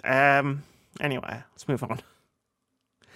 Ghostwire Tokyo delayed to protect health of its creators. This is from Michael McWare over at Polygon, who writes, Ghostwire Tokyo, the next game from the Evil Within developer Tango Gameworks, won't make its previously scheduled release date. Originally expected in 2021, the game has been delayed to sometime in early 2022, the studio announced Tuesday in a statement posted to the game's official Twitter account. Quote, "We want to get the game in your hands as soon as possible so you can experience the unforgettable version of a haunted Tokyo that we've been hard at work building. At the same time, we're also focused on protecting the health of everyone at Tango. Our new release window will give us time to bring the world of Ghostwire alive as we've always envisioned it," end quote. Tango Gameworks said it will show more of Ghostwire Tokyo in the coming months. One of Xbox Game Studios' biggest games. Upcoming. That's going on PlayStation first. And it's not the last time I'm going to make that joke today either. Watch out for that later on. Okay. I hope they've done this without crunching already. Yeah. I hope like if they were already crunching, then like I'm just gonna say what Amy always says, that just means more crunch and everything. But if you've literally done this and you've already been working at a nice steady pace, but you've realized you're gonna need more time, then yes, this is fantastic. This is brilliant. This is a cracking idea. There's no doubt about that. Delaying a game is always a good thing. There's no doubt about that. And even though we're all looking forward to this game and everything like that, we taking care of your staff, taking care of your developers and your people is the most important thing than a video game. And big stuff. I hope this is spot on. I want less games made by. What was it? What's the quote? I always try to remember it and I always fuck it up. I want less games made by people who are paid less they're paid more to work less. There you go. I got it. Not paid less, paid more. Paid more to work less. And I'm not kidding. Paid less to work more. That's the games industry as it currently is. Oh, wait. Wrong run. No, that's just reality. Oh, what have I done? What have I done? Rip. It gives me hope that like they're not crunching because again they mentioned that they want to focus on protecting the health of everyone at Tango in the statement, but also like Ghostwire Tokyo was announced a good few years ago at this point. So they've been working on it for a while. Last year, wasn't it? No, it was announced 8 years ago. That was when Ikumi Nakamura came out at E3, man, and blew up the internet. Yeah, it's that was one of the reasons why. That was one of the. I'm gonna find one of this the. now, and you're gonna watch it after this podcast. It was so good because it was so endearing, and it was honestly one of the biggest reasons why I was like, I'm looking forward to this game because let's be honest with you, that presentation was awesome. But nonetheless, yes, it was. Yeah. Yeah. No, I mean, like, I really hope that they haven't been crunching, because if they can show that, yeah, while sometimes it does take a while to. Oh, go ahead. No, you keep talking. I'm just gonna say, like, Moody might be able to get it from just like me holding my muted Chromebook to the screen. Yeah, there you go. This was the moment. She was so cute. Ghostwire Tokyo got announced. It was like the big thing that happened at E3. Also, my internet's pretty bad. So yeah, you remember it now. Yeah. That was when Ghostwire Tokyo. It was so endearing and so adorable. Yeah, she's left now, and she has left she did leave Tango. Yeah, unfortunately. E3 2019. So that was like 3 years ago. But I hope that they haven't been crunching, and that this is them like, no, we're actually respectful of our employees, and like they've been working at a good pace, but they're a little bit tired. Okay, but we're gonna let them relax for a little bit, like work at their own pace, whether it's mental issues or actual physical ones. Like, we take care of them, and we want them to continue liking our company and continue wanting to work here and keep coming back, that kind of sort of thing. Yeah. The longer you take care of your employees, the more they'll feel like, hey, they actually may care about me and actually respect me instead of crunching me until I die. I want to leave in high numbers on a high level of risk. Ubisoft. Mm-hmm. That's how you do it, Ubisoft. But good on them. I hope it's for an actual good thing. Yeah. Yep. Me too. Summer Games Done Quick raises over $2.8 million for charity. This is from Emma Kent over at Eurogamer. He writes, after a week of weird and wonderful speedruns, this year's Summer Games Done Quick event came to an end on Sunday with a total of $2.8 million, or £2 million, raised for charity. This year, the online speedrunning event was raising money for Doctors Without Borders, a charity that provides medical assistance to those affected by conflict, disasters, epidemics, or exclusion from healthcare. The donations from the latest event mean that Games Done Quick has now raised over $34 million for charity in total. It's GDQ. Or just GDQ in general. Fucking love it. They raised so much money. It's great. Like, I do miss the crowd. Like, because I obviously like instead of it being online. live, like some of the best speedruns I've seen from GDQ, like one of the reasons they're the best is because of the crowd as well. Like, there was a Doom 2016 like 100% Ultra Nightmare run from a couple of years ago. If it's the same one, we watched the same one. Yeah, it's like 2 hours and 40 odd minutes, and it's just the crowd, the donations, the runner, like everything was just. I watch it every now and again. It's amazing. I love it when they continue doing traditional things and like you kind of just get thrown in the mix about it. Like whenever they just yell certain things or like something happens on screen, everybody like starts cheering for, one thing versus another or whatever it may be. And it's just like, the crowds are quite fun. They're a big like bonus. They're a big addition to it. Yeah. I'm looking forward to them coming back. But these are they the ones? These are good. Sorry, go on. No, go for it. Are they these the ones who are going to do Dragon Age? They did Dragon Inquisition. Age.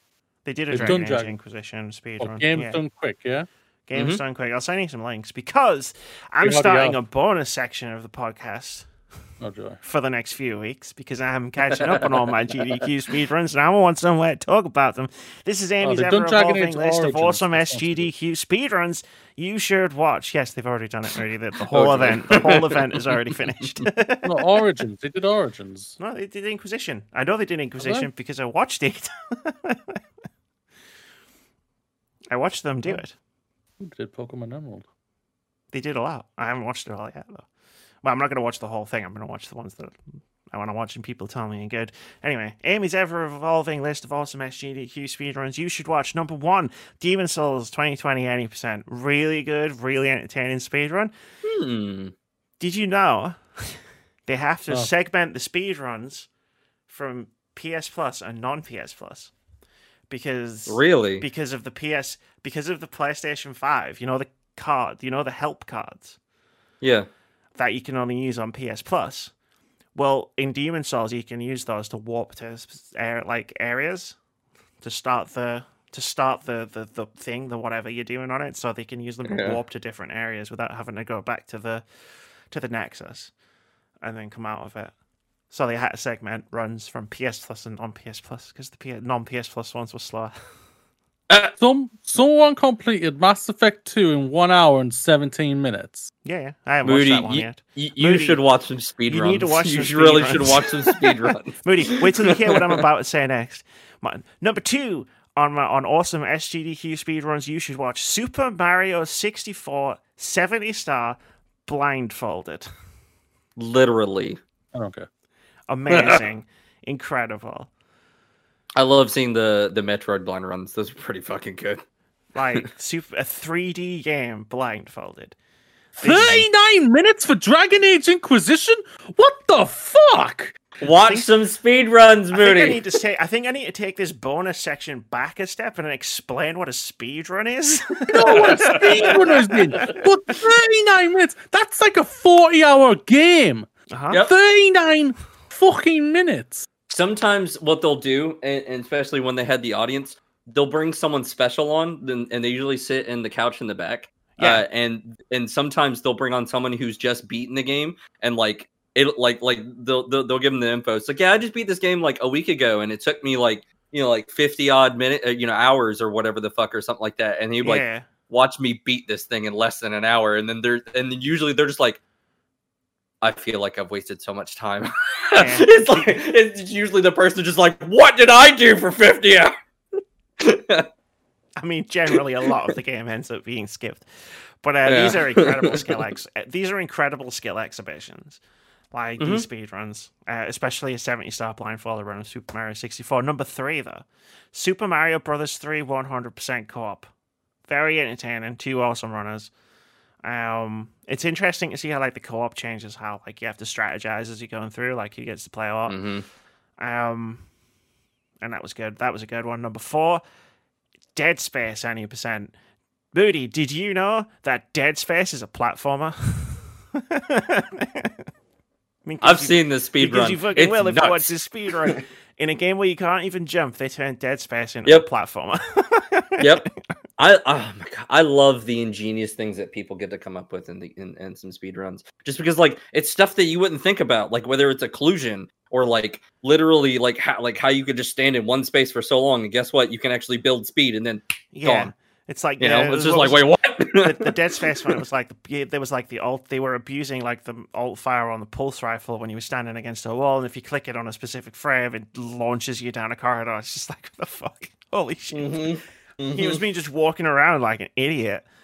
The last one on my list, and again, I haven't watched all the ones I want to watch. This list is going to be popping up on the podcast for the next few weeks. But the last one is Halo 2, 90%, because the things that they do to do Halo 2, and like I think he does it in 1 hour and 24 minutes. It was one of the only speedruns I've seen that goes overestimate because his game crashed.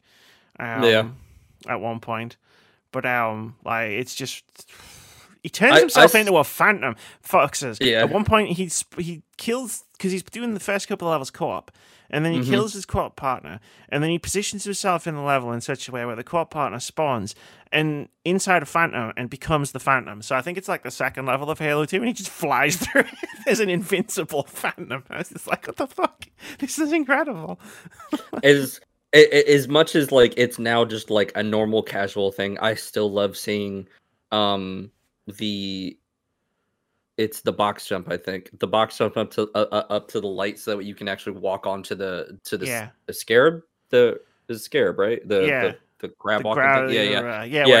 And then he's literally able to just get straight to it. And I was like, I still love seeing that. That's still jumps amazing. on top of like a lamppost or whatever, and then he grenade jumps off the lamppost and lands on the scarab. It's just like, oh my god, it's so good.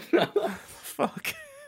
Don't need no fucking sprint button, and if you speed running the damn thing, you don't need sprint. Okay, so we can do like if you've got time. We got 4 stories left in the dock. We can do one of them. Like, that's Sounds how much good. time I think we have left. Which one, because Moody's having his mind blown by scrolling through GDQ's YouTube channel, which one of these 4 stories would you like to do, Foxes? As much as I am a big fucking nerd about Super Mario, I actually do want to talk about how Sony won't appear at. Okie dokie. We'll talk about how Sony won't appear at Gamescom. This is from James Troughton over at The Gamer. He writes, Gamescom 2020. I can't. I'm just looking at the expression on Moody's face, and I think this is the first time he's ever scrolled through the GDQ YouTube channel. He's just like, they completed it in what? They did what? Some of your favorite games are about to be ruined in front of your face. Like, after we've done this, I'm getting some food, I'm sitting down, I'm watching a Fire Emblem 3 Houses speedrun, and motherfuckers did that in less than 2 hours. I played that game for 70 hours. That game's actually hard as fuck, too, so... Okay, I'll restart that. Sony won't appear at Gamescom. This is from James Troughton over at The Gamer. This is just me and you, Foxes, so this is just me and you now. Gamescom 2021 is underway next month, but Sony won't be in attendance. Plenty of the larger companies like Xbox, Sega, EA, Nintendo, and Ubisoft will be making an appearance, but PlayStation has again declined to participate, much like with E3 2021 earlier this year. Also, just like with E3 2021, this year's Gamescom will be an all-digital due to the COVID-19 pandemic. Initially, it held out with literally ruined. With the hope. Is he watching a speedrun right now? I think so. A physical convention. I think he's finally gotten some of the parts in Inquisition. And he's like, how the fuck they do that? Initially, it held out with the hope of holding a physical convention, but at the beginning of May, it caved. As spotted by Push Square, the press information list published by Gamescom doesn't mention Sony whatsoever, even with a Control F. You've got Bandai Namco Entertainment, Team 17, Activision, Bethesda, the works, but alas, not PlayStation. With the way the press release has been written, it is possible that Sony could be added to the lineup at a later date. Sony hasn't outright said anything as of yet. Go on, Foxes. The reason I wanted to talk about this is that I realize that like they've got their own like little thing that they got going on, especially with State of Play and all that. But they do 2 things, miss. Yeah. Like, do you think that was planned specifically? I do. I wonder why. Sony's trying to. I don't know for whatever reason. Sony is currently trying to forge their own path. Right? They're trying to do their own thing. They're trying to build their State of Play as being separate from everything else. I don't know why. That's just what they're doing. You back? Are you still? Is your mind gone? Yeah. Yeah, that's what I'm saying. Like some of the video games that I've loved growing up playing with, they just like gone. Like I'm like, I don't know how they did it. I'm gonna go try to do it, but sure. Once you start getting into watching them, you'll even start watching games you never played before and just being like, "Whoa, shit." But yeah, State of Play. They're trying to make State of Play their own thing. So, like, separate from Gamescom, separate from E3 2021. They just want to get State of Plays to be State of Plays. And there's an issue with that, Foxes. And that issue was on display quite clearly for everyone to see last Thursday. And that's that State of Plays. They're not that great. That's what I was wondering. I was like, are they getting that many concurrent people to keep coming back to watch? And I imagine they're getting a lot of people watching because it's a State of Play. And they can't do anything. They can't announce anything, right? And you know what the rumor mill is like. I saw rumors that Silent Hill was going to be announced, that Final Fantasy 16 was going to be shown, like that, and then obviously none of that happened. All we got was last week. The biggest thing we got was 9 minutes of Xbox Game Studios' other biggest upcoming game, Deathloop. See, I told you I was going to bring that joke back. Bethesda acquisitions, innit? Last week's State of Play. Week's State of Play has over 1 million views on it on the on PlayStation's YouTube channel. So for them, it's probably a success. It's always a success. Yeah. They don't care about the Discord about people saying they didn't have anything, they didn't show anything. They don't care about that. As long as they got the numbers they wanted, and that's all that matters. And if they're to them, is their numbers enough to warrant them not going to be at E3 or at Gamescom or anywhere else, they're not going to do it, and they're going to keep doing what they want to do and everything until the people stop watching them, which they won't, because Sony are that enigma right now where everyone's like, we know they've got stuff to show. What are they going to show? Wait, there's a state of play coming, but we're only going to show these games. But they could show something else. Well, we have to watch it then. We have to know. They might show something. Who knows? Tell us now, type of thing. And then they don't show it. They just show the things that they say they were going to show, and then people go and all like that. But no, yeah, it's like I didn't watch it. Neither did I. Yeah. Not live. I watched it like 3 days later. Yeah, I don't think I've seen one of them so far, actually, to be honest with you. I watched the Horizon one, which I thought was really, really good because they just showed Horizon, and I thought that was a really good gameplay. I loved the one they did with Ghost of Tsushima. I thought that was really well done. I liked the one 2022's Horizon Forbidden West. Yeah, and I really liked the Last of Us Part 2 one they did as well. I love ones where they concentrate on their big AAAs and that they're talking about the ones that everyone really, really wants them to talk about, and that's their exclusives. They get a lot of love for that and everything like that. I'm looking at the Horizon Forbidden West one for State of Play game reveal. That has over 7 million views, and that was a month ago. So they're getting there. They're getting the people that they want and everything like that. So they don't mind that they aren't at E3 and everything. And as long as they're recouping what they want, it's all matters to them. Because we've talked about recently about with them at like pushing, some of their only like their biggest things for like marketing, letting the little guys, kind of like fall off and whatnot, and also just doing the whole thing of like keeping a lot of stuff in house. Specifically to PlayStation. Do you think that they could isolate themselves too much that it might hurt them in a sense of like they don't want like little people anymore? Like they because they're not going to market them unless they get paid for it? Maybe in the long run, maybe. Yeah. But for this entire console generation, no, unfortunately not. No, because people keep buying it. To be fair, so yeah. The developers will want to have the games on the most thing that has the most even if they're only getting 3% of sales. Like they put the thing that they're out on PlayStation. For now, that's good enough. For now, true. Like 10 years from now, we might be singing a different tune, but yeah, I highly doubt that. I mean, I'm thinking more like 20, 30 years. I'm thinking 10 years. No, not that far. Like if that would. I don't think it's that. I think it's further. Think about where we were 10 years ago.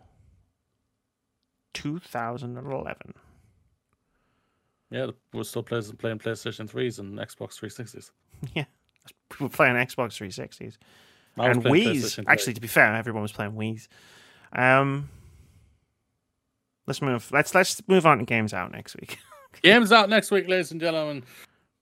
Starting with two of the arguably ones that I think both me and Amy are very excited for. Crisis Tales, PC, the PlayStation, the Xbox, Game Pass, and Switch. I believe it's Game Pass for PC as well. I'm not sure. I just put Game Pass. It's just said Game Pass. Yeah, Crisis Tales is a gorgeous indie love letter to classic JRPGs with a new perspective peer into the past, act in the present, and watch as your choices dramatically change the future. All on one screen as you play. Me and Amy have played this game. I talked about it on the last Fashionably Reviews. I'm super excited for this game. It looks really, really good. It's beautiful. Visually, it is gorgeous, like what it says. Death's Door, PC and Xbox. Reaping souls of the dead and punching a clock might get momentous, but it's honest work for a crow. The job gets lively when your assigned soul is stolen and you must track down a desperate thief to a realm untouched by death where creatures grow far past their expiry date. I'm not going to lie, how that was explained does not sell the game because this game does look really, really good and I'm excited for it. Fallen Knight, PC, PlayStation, Xbox, and Switch. Take a role of an elite knight and battle your way through an action-packed levels with intense sword fighting gameplay in a neo-classic side-scrolling action platformer. Save the city from a deadly terrorist organization hell-bent on exposing the truth you have sworn to protect. Akibi's trip, hellbound, and be debriefed. PC, PlayStation, and Switch. Supernatural creatures are stalking the pop culture mecca of Akihabara. Akihabara. Fuck's sake, I used to be able to pronounce his fucking full name. This place, and they've turned you into one of them. There we go. Arm yourself with the Oku, a themed weapon, and expose their skin to sunlight in the HD update of the first game of the Akiba Strip series. Akiba Strip. If you read it really fast, you'll see the pun. Okay. Last stop, PC, PlayStation, Xbox, and Switch. Last stop is the single-player third-person adventure set in the present day of London, where you play as 3 separate characters whose worlds collide in the midst of going to Wembley at the Euros final. That's a supernatural crisis. Sorry. Don't make me remember that. Yeah, true. Urban Trial Trickery. Urban Trial Trickery. PC, PlayStation, and Xbox. Grab your seat and pull off the most savage tricks and combos on your motorbike. Ride freely, spin round in the air, go back and forth, and let yourself be carried away by the fun, fast-paced gameplay, colourful visuals, and smooth controls. And finally, Orcs Must Die 3. PC, PlayStation, and Xbox. Slice, burn, toss, zap, grind, grab. Massive hordes of repugnant orcs in this long-awaited successor to the award-winning Orcs Must Die series. Orcs Must Die. That's a blast from the past. Mm-hmm. Yes. Death Star, Chris Tales. Holy shit, next week's going to be lit. I think we're going to have some games to talk about in the freshly lit reviews in 3 weeks' time. Yeah. Well, one of us might currently have Chernobylite due out in like 2 weeks or now. Yes. I really I'm really excited to actually see what they want, like what is the last final touches, because to be honest with you, a lot of the game's pretty much finished. So I really want to see what else that they're going to throw in. You know, I'm sure it's going to be like some final touches and polish, but you know, like it's already a really good game so far. Ask Moody on July 28th. It's time for Open Critic Head-to-Head. This is a game we play every week where we try to guess the Open Critic average of one upcoming game. Whoever guesses closest gets 1 point. If you manage to guess the score correctly, you get 2 points. Last week, we tried to guess the Open Critic average of F1 2021. I guessed it would get an Open Critic average of 86. Moody guessed it would get an Open Critic average of 89. And Foxes, while hunkered down, sheltering from a hurricane, guessed it would get an Open Critic average of 91. F1 2021, at the time of recording, has an Open Critic average of 86, which means Jamie gets 2 points. Nice. This was at 85 for the longest time, and then went back up to 86 today. I was like, oh, God. Of course it did. I wrote this off as Moody's going to get this. Moody knows about F1 games. I haven't got a fucking clue what I'm talking about. I thought you would get this too, actually, to be honest with you. And then here I went too high. Here I am with my 2 points. Oh, because of the other F1s being received so well, and because most fans like Moody rated them as good games, and he won't shut up about how good last year's was. I'm dreading doing a podcast with him this weekend because I actually have to sit and listen to him talk about F1 2021. I really thought that it would be like a 90 minimum. So I was like, yeah, I'll go like 91, just to, ballpark a little low, that kind of sort of thing. There's None of the F1 games this year. There's something in the water this year with like game critics registered on Open Critic where nothing's just quite getting there. Nothing's quite reaching that 9. Yeah, that 9. Yeah. All the F1 games mostly earned like in the 80s Foxes, so I thought it could. Yeah, I thought it was gonna. Like I said last week, I said I went for 89 because I was thinking. I won't lie, I thought there was the reviews would drop probably today or yesterday or something. So I was thinking they'll get a high score, but by like the end of next week it'll be down to maybe like 86 or something like that. Still a respectable, fantastic number. There's no doubt about it because it's got praise like all of us, like 9s. It looks good. I've seen you streaming it. It looks pretty cool. Like Like it does When- look fun. When you pointed out that that the tire was tearing, I was like, oh yeah, that's actually kind of a cool little feature. You know, like I wonder, that's you know, new. That was know? literally new for this year. Yeah.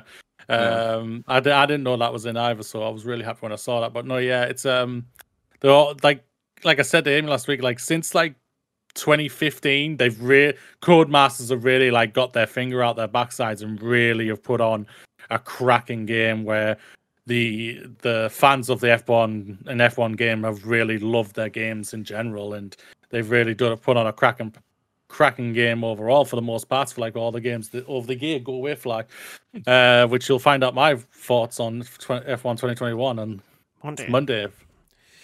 That leaves the scores as follows. Fox is in last place with 5 points. Keith is in third place with 10 points. Amy in second place with 11 points. And Mooney in first place with 12 points. I'm still there. I'm still hanging on. I'm still in there. Still in striking distance.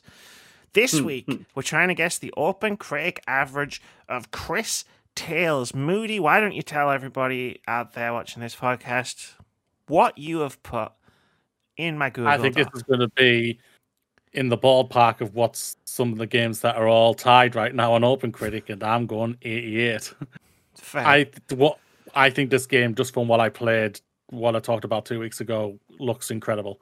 It was so good. I've been so excited for this game for so long. Oh my god. Yeah, it was so refreshing and so intriguing with its gameplay mechanic, with the past and present and future mechanics they have in it. It looks really, really cool, and I hope it really does pay off in a fantastic way. I'm rooting for this game. It's the only person who hasn't played this. The demo is still on Steam. Is it? Okay. Yeah. You want to quickly download it and play it, and then give us your score. But preferably in the next 30 seconds. 87. I'm gonna go one low. Well, for me, I've had this number in my head since I wrote these show notes this morning. Like, you know, like what works for me generally is going lower than everybody else. That's generally been a strategy that's worked for me. Going higher now. Sorry? You're going higher. Oh, I'm going high, yeah. Like, it's generally been a strategy that worked for me. But, like, I can't, like, with this game. Like, I've been hyped for this game since EGX 2019. The last time we were allowed to go at EGX. That was when I played the game. Almost 2 years ago. So, like, I'm done. I'm going with 90. That's what I was thinking when I wrote the show notes, and I put Chris Tales as the game that we were going to do, and I was in my head going, I'm going to go 90. I think it's going to be that first game that goes to 9. Well, there's been a lot of games that have hit like the 90s, but eventually, like over the times, they've fallen down and everything down to like 80, the 88s. Like right now on Open Critic, there's literally because I don't trust game reviewers. They suck right now. Right now on Open Critic, there's 4 games that are literally on 88, and that's It Takes Two, Ratchet and Clank Rift Apart, Overboard, which me and Amy reviewed last time on Fashion Related Reviews, and Monster Hunter Rise.